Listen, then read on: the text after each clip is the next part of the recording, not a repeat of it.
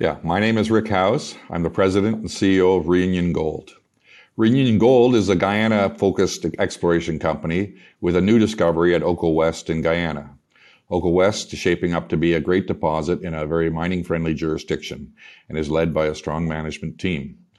To date at Oko West, we have outlined a gold mineralized envelope of about 2 kilometers long and from surface as deep as 575 meters. And we are well funded and advancing the project as fast as we can. Rick, thank you very much for the introduction. Good to be meeting you. Good to have Reunion Gold with us today. Now, when I look at the share prices of most junior companies or most gold companies over the last 2 years, it's kind of a ski slope that you wouldn't really want to ski down. The Reunion Gold share price has gone the other way. It's gone up, which obviously reflects the discovery, the process that you've been involved in, which is a good thing. We like that. Your market cap is, up at 450 million Canadian. But you've only been involved for 3 months, so you can't take all the glory. And you've tried retiring once, or maybe twice. What brought you to Reunion Gold, and why did they appoint you? Yeah, I knew some of the people in Reunion Gold, David Fennell for sure, the chairman, executive chairman. So he was keeping me somewhat up to speed on what his activities were in that area. I had retired back in 2020 from Dundee Precious Metals. And I was probably discovering whether I wanted to be fully retired or not. And when the call came from David to come join him at Reunion, I jumped at it once I got a good look at what he was doing in the country of Guyana and what the discovery was that they had recently at Oko West, and really getting to know the board and management team to see what kind of a team it was. You're a mine builder. You're a mining engineer by background, and when I look through your CEO, through your CV, I can see work in Bulgaria and Namibia with Dundee as an operations guy. Have you come in to build a mine here? Well, certainly, I'm sure that was a skill set that the company was looking for to add to the team strength, and that's certainly my background. I think that bringing that added facet to the company of having track record of building mines was part of the thinking behind bringing me on board. And sorry, I said earlier that the market capitalization is around $450 million Canadian. That's actually your fully diluted market cap when all of the warrants and the options are in. As of today, you're at about 366 million. I mean, let's just talk about that capitalization, that market capitalization. You've got there's a large chunk of warrants out there, and you've got 990 million shares in issue. And what's the extra? It's about 200 million warrants which are outstanding.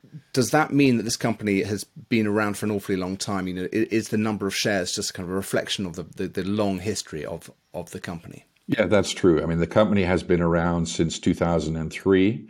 So obviously it has over periods of time raised capital for various exploration and other activities of the company over the course of those 20 years.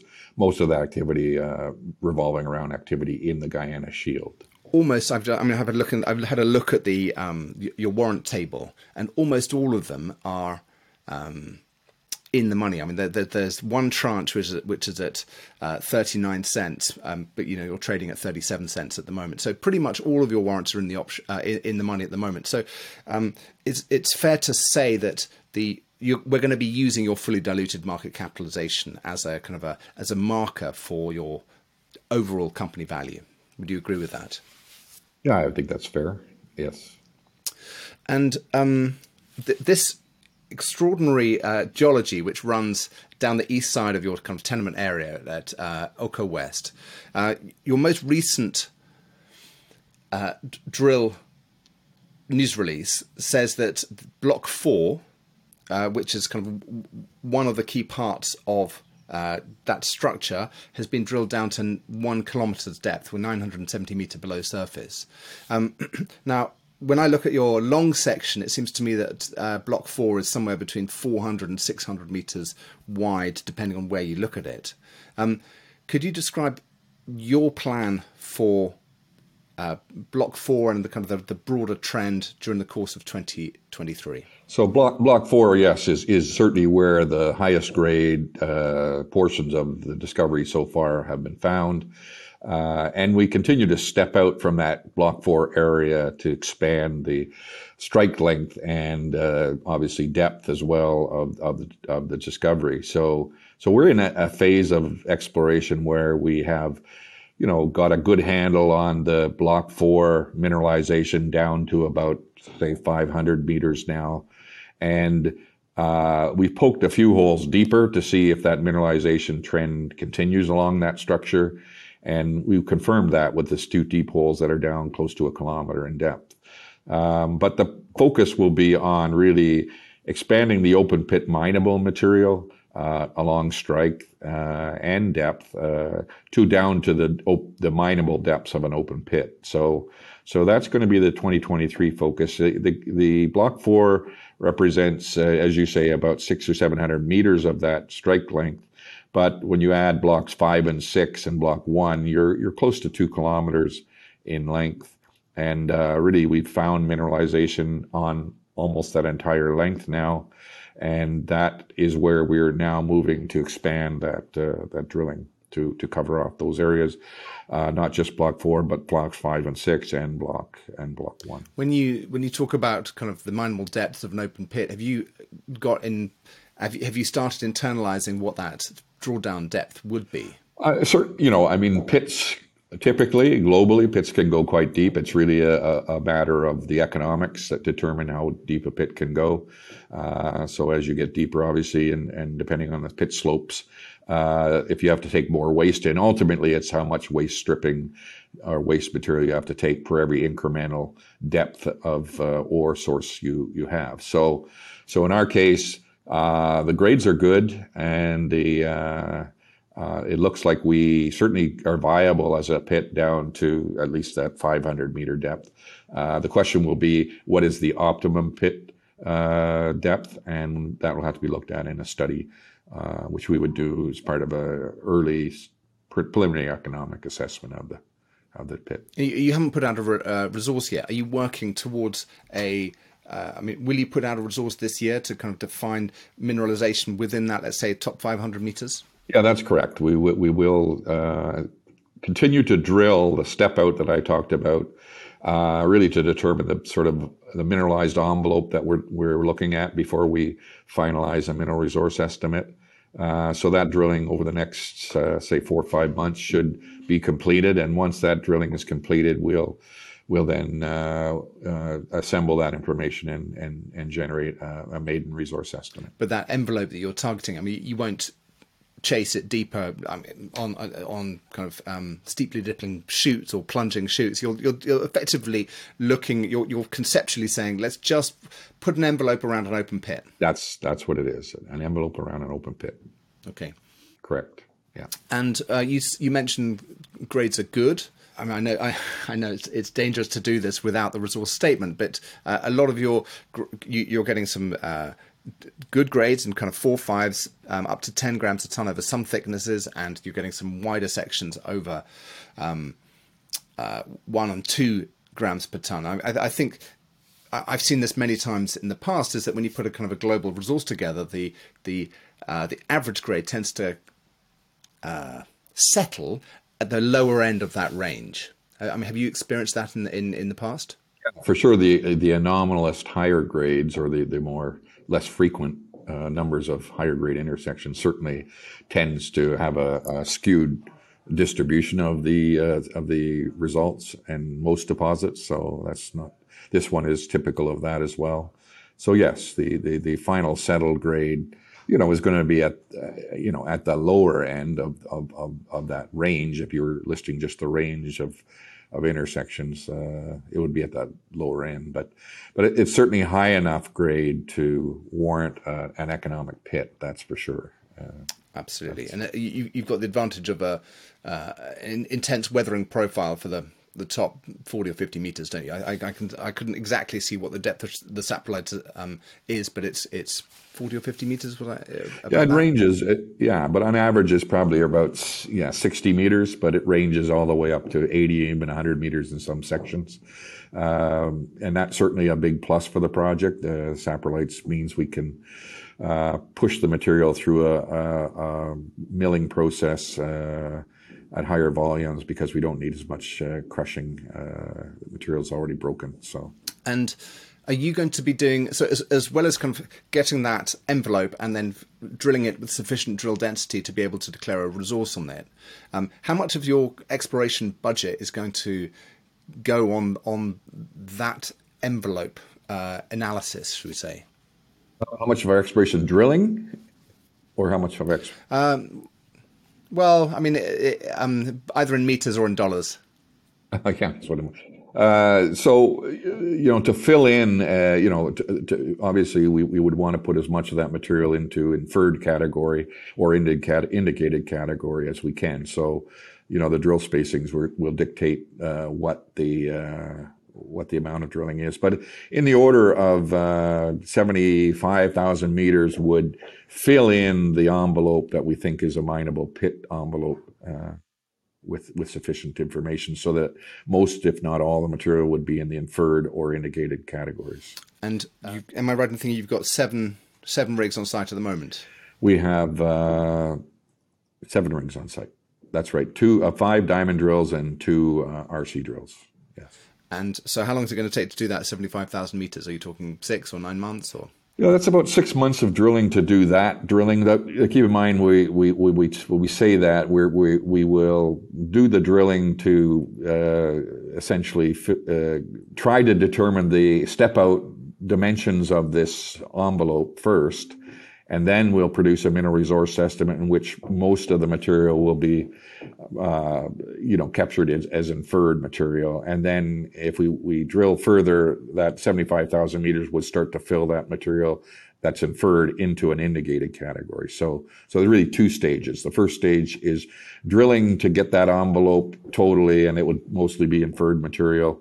And the second stage would be to convert that inferred into indicated. So the first stage is there's probably another 30 or so thousand meters to drill to complete that first stage of drilling. On top of the 75. Yeah, the second stage is to convert that material into an indicated category. Yes.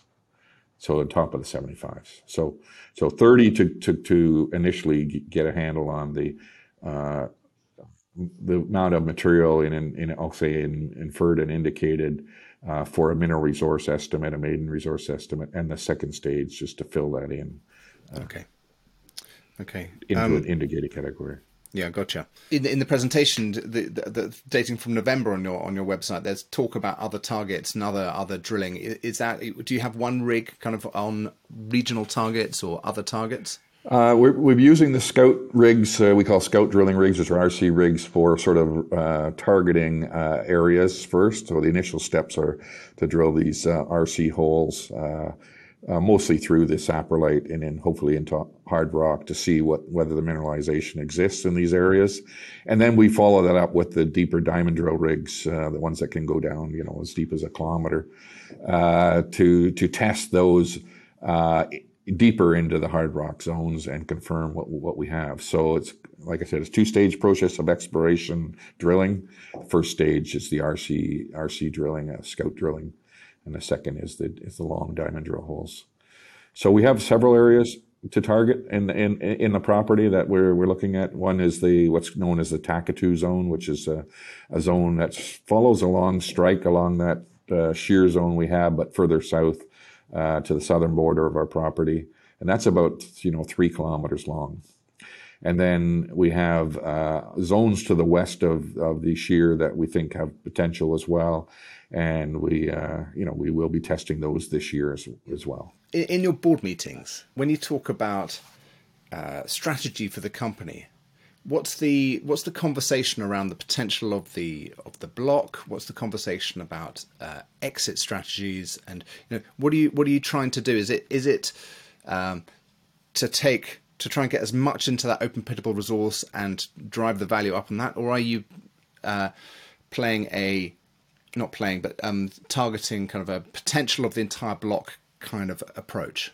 I think it's pretty straightforward that we are trying to outline what that shear zone that we've discovered, the mineralization along that shear, which is over 2 kilometers long, what exists along that particular zone. So that's both what we call the Karuni zone and the Takatu zone. So those all, the total of 6 kilometers, all along that 6 kilometer strike, that's the priority, is to identify what's there and how much of that is economic and what sort of mineralized envelope would we be able to generate from the drilling. So, and it's not, the priority is certainly open pit mineable material first. If there is underground potential, it won't be a priority to drill off the underground potential at this stage. It's more the priority to be drilling off the open pit potential first. And as far as also the regional exploration, it's to find out if on that property anywhere else are there other potential sources of economic mineralization in the whole property, which is 4,000 hectares. So yeah, what you don't want to do is focus on something which isn't the main resource in a project, or indeed sell it and then find out that your person you've sold it to finds the big one next door. Exactly. Talking about selling it, you mentioned that the company started in 2003, and of course David Fennell, who's the executive chairman of Reunion Gold, was the founder of the company, and so he's been at the helm for 20 years. Is he tired? Does this feel like the exit moment? And have you finally got the asset that you think, all right, now we can sell it? Is that the plan? Is it? Let's define as many ounces and it's yours. I think David loves this business of mining. He's been in it for over 40 years. He's been very successful. Has started a number of companies and sold a number of companies quite successfully. So, you'd have to speak to him about what his personal sort of strategy is and his own personal goals. Certainly from a board and a company perspective, we're keeping all our options open. Bringing me on board clearly was a message to the markets that, the company also has the ability to build this project if we want. And so it's sort of one of the pathways to value, I would say, that we would call one of the options that are still available to us. And the one that we probably only certain of is the one that we control, and that certainly is the one where we go ahead and build it ourselves. But the other options clearly, being taken out, perhaps joint ventures, mergers, and other possibilities. Those are all on the table still. And certainly, there's going to be this is going to get a lot of attraction in the market. They're very hard to find deposits of this quality out there, and particularly this quality, but in good jurisdictions. If you take that combination of a high quality asset in a good jurisdiction and at large scale, they're few and far between in our industry. So, what do you must have benchmarked this? You must see what kind of valuation per ounce an open pitable simple metallurgy resource goes for on $1 per ounce on transaction level. I mean, have you got a figure in mind that you try to benchmark yourself against? Certainly, you can look at Great Bear. You can look at that particular transaction that Kinross acquired. They didn't have a resource. And they didn't even have a resource at that time. It was perhaps something that's a benchmark really for a deposit of high quality and its potential. So we have very good understanding of what the value of this deposit should be on the basis of the comparables and looking at what's out there in the market today and what they're going for and what they're being valued at. And so we're early days. We don't think we found the end of our sort of total ounces picture yet. So we're not, trying to peg a number on it right now. We really just focused on making sure we find everything we can find on that property that adds to the total picture of what we have. So I see you've got Barrick in there as an 8% shareholder.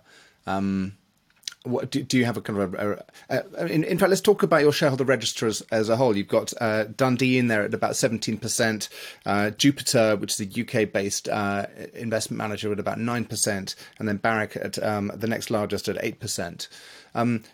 I know you've only been at the helm for a few months, but have you had conversations with them? Is the shareholder relationship with Dundee active? Is that how you came in? And have you spoken to Barrick? So I certainly am very familiar with Dundee, and Jonathan Goodman's the CEO of Dundee Corp. Worked with Jonathan over many years at Dundee Precious Metals. So yes, I've spoken to Jonathan for sure. Jonathan was a sort of a big supporter of me jumping into that role here as a shareholder. And yeah, I mean, it's good to have good shareholders and good supporting shareholders, and certainly Dundee's is everything that we could hope for as a supporting shareholder. So Barrick, I haven't spoken to Barrick people yet. I haven't just familiarizing myself with the alliance agreement and Barrick's intentions behind their investment in the company. But it's always good to have a corporate strategic behind you as well in your investment shareholding registry. And so I'm pretty sure Barrick's a supportive shareholder for this project to move forward as fast as we can. Can you, for the sake of the viewers, just outline how that came about and when they became a shareholder? Yeah, I might not have the details 100% right, only because I just sort of heard it through through my introduction to the company. Is that they did want they formed an alliance partnership with the company, alliance arrangement where any exploration projects would potentially have Barrick choose to participate in, with an earning in arrangement where they could ultimately earn into a 50-50 participation on any discovery projects that we had. And ultimately, if it went to feasibility and they carry the cost through to feasibility on the project, and then if feasibility is completed, they can then move to 70/30 ownership of that particular project. So that arrangement, the alliance arrangement, is what I think drove their perhaps equity investment at the same time. And this project is not inside the alliance. Or is it? It is not. No. Yeah. So this is 100% held by Reunion, but that you've got other projects in the alliance with Barrick. That's correct. Yeah. Good. And your cash position, please? So we have currently 44 million on balance sheet as the end of the year. So we're still in very good shape to carry out all the work we've got planned for this year. What's your approved budget for the year? Is that a public figure? It isn't. We don't typically publish the budget figure. Certainly, we can say that the planned expenditures that we have, that I talked to earlier, the spending on the outlining of the resource and on the strike and the exploration activities I talked about, and the advancement to a PEA level study, all of that is funded by this amount of money we have currently on our balance sheet. And hopefully you'll have some left over at the end, that you won't be gasping for air. Exactly. Now you've had a great share price run for a couple of years. Quite often the high watermark for company valuation is when they put out their resource. You've got the envelope. Is that something that you are concerned about? How do you plan to keep driving value once you, let's say, in the second half of this year, you've capped the growth or the upside in terms of the volume of mineralized material that you'll have identified? I mean, we'll continue through the drill bit to add as many ounces as we can to our envelope that we discussed earlier, and any future discoveries. Obviously, if we find anything else on the property that's worth following up, we'll put drilling focus on those potential areas as well. So, that primary value creation, I think, is in adding ounces to the picture. So that will be the number one focus. And then de-risking the project, advancing and de-risking the Oko West project itself. That'll be the other the other driver of value. So certainly crystallizing what we have there in terms of economic mineralization and determining sort of what feasible mining and processing and sales process we would have for that particular project. So have you got a handle on timing on when perhaps we might see a first economic study on this, a preliminary economic analysis? If everything moves along as the current plan shows, we would be looking to have the economic study sometime near the end of the year completed. End of this year, end of 2023. Okay. Oh, that'd be great. So, thank you very much. It's been a fascinating introduction, and it's been really nice meeting you. Good luck with the work program ahead. I mean, it's an exciting time. Just kind of perhaps by way of summary, could you talk me through the news flow and the kind of the value steps that you can see delivering to market during the course of 2023? Yeah, certainly. So the key ones will certainly be our release of drill results as we continue to step out and drill out this shear zone along the strike length that we have, and any further discoveries we make through the course of this year. The other is of course the mineral resource estimate, the maiden resource estimate, which we would target to get out sometime mid this year. And the third would certainly be the PEA study that we expect to produce towards the end of the year. So those being the key ones, key milestones for this year. Great. Well, onwards and upwards. Thank you very much for your time. Okay. Thank you. Thank you very much, Merlin. Bye-bye.